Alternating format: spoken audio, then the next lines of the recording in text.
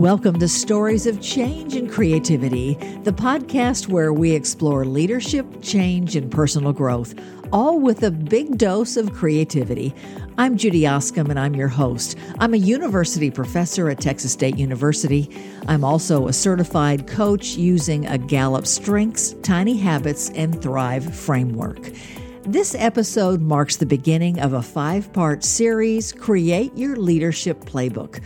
Whether you're a seasoned leader looking to refine your approach or someone just stepping into your career, this short series is designed to empower you with actionable steps, insights, and strategies.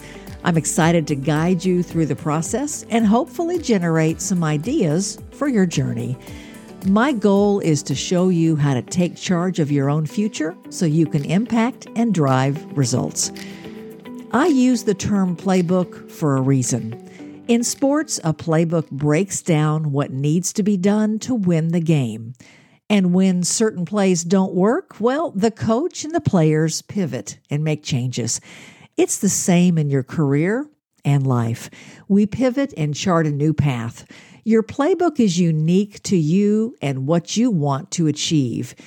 It's a fun roadmap forward. And I always tell my daughters and my students to find a career that you love so it's enjoyable. You'll never work a day in your life.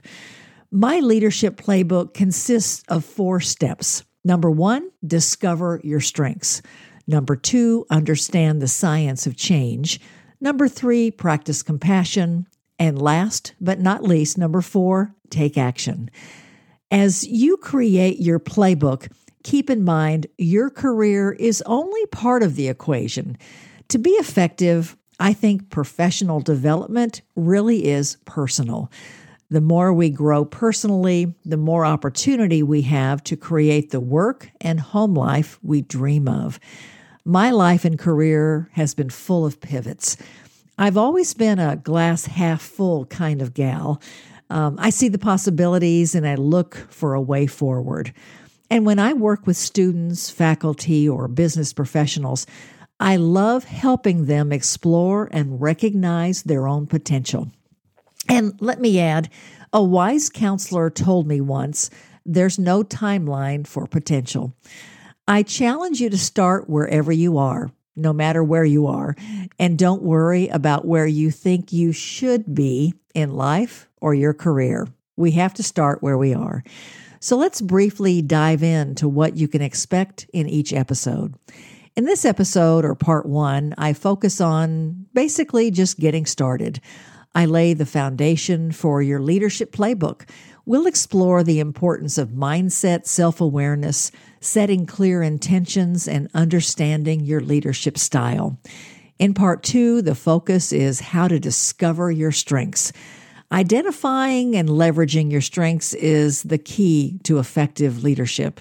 We'll explore practical exercises and tools that can help you uncover your strengths and then capitalize on your natural talents in your leadership journey.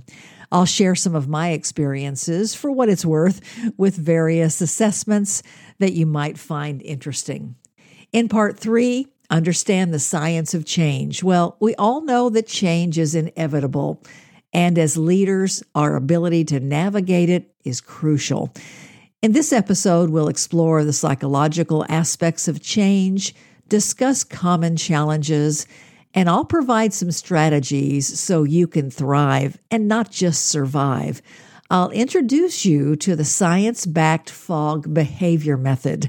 You'll learn how to create tiny habit recipes that help you build habits that work. In part 4, it helps us to learn why it's important to practice compassion for others and for ourselves. Effective leaders understand the importance of empathy and compassion.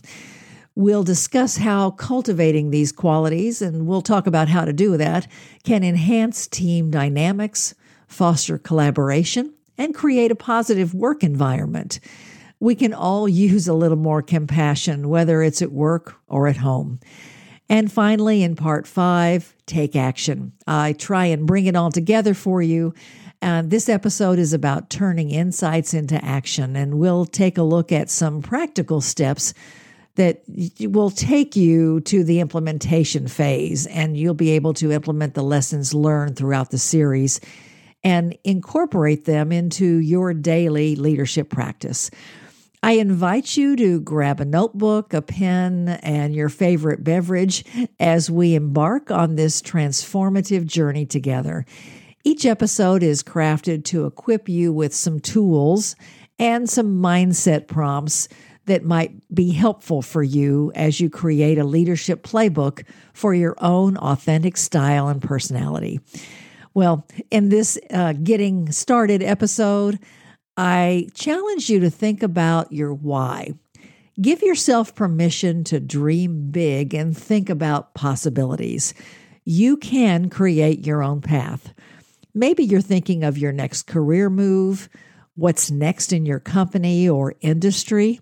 Did the pandemic give you a chance to sort of rethink your why or your style of work maybe? Or maybe you experienced again, more of a hybrid or online work schedule. And now you can live anywhere. Well, that's really freeing and maybe a little bit challenging.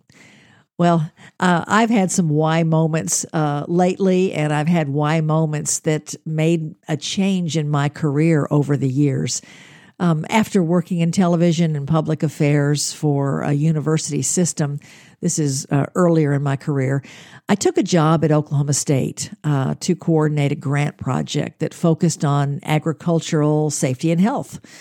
I wasn't really an ag person, but we did have a horse at one point that my dad got with a piece of property. So I guess I had some experience, but they really were hiring me for my communications expertise. So my colleagues and I, for this project, developed educational programs, videos, and outreach programs for the OSU, the Oklahoma State University Extension Service. I was in the Department of Biosystems and Ag Engineering, working with some of the most amazing faculty and staff. I took the job largely on a leap of faith because of the challenge and the people.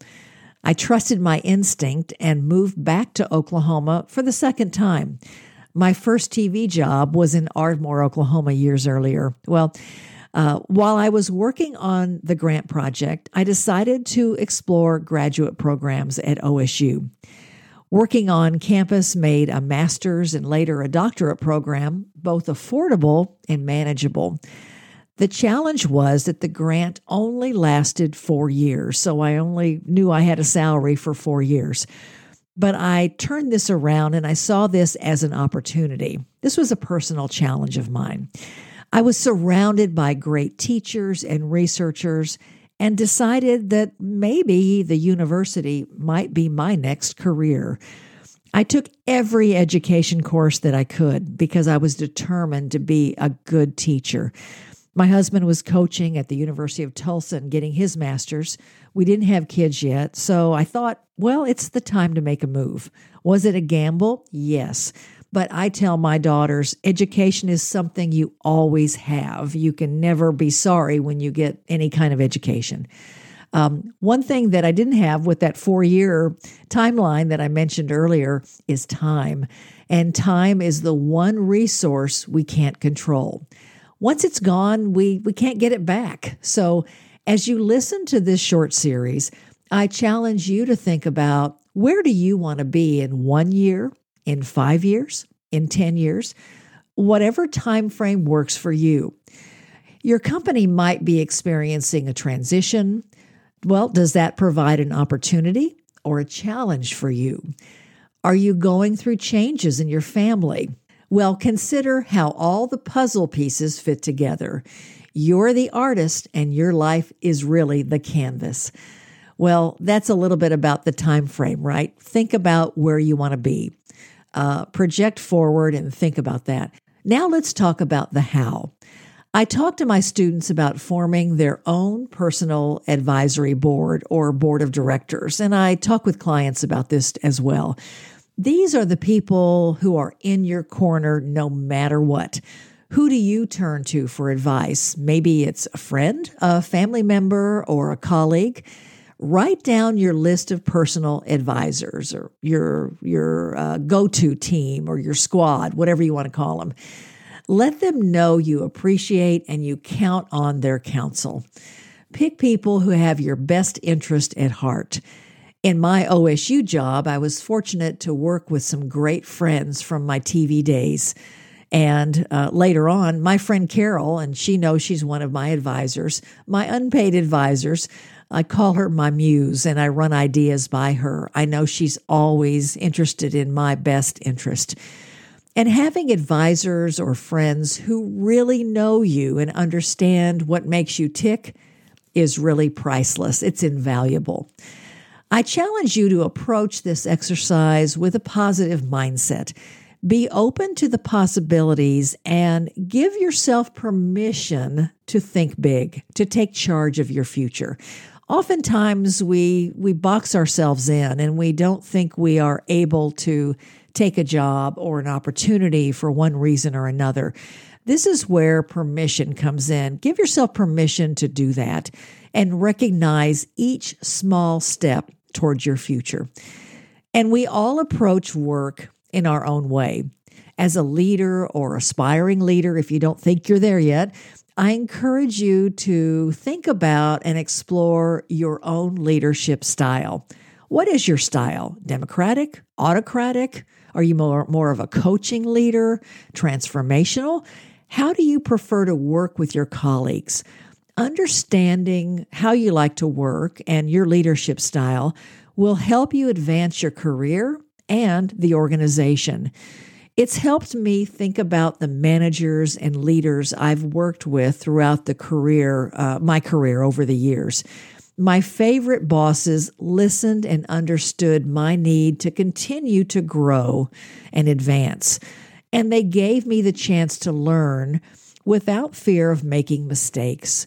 My favorite bosses also represented themselves and the organization with integrity and dedication. So I always look for that. You can't really bottle integrity. Someone has it or they don't. And so I think that's important to think about, that every action that you take, you need to consider your reputation, your integrity, and how it impacts you, your career, and the organization.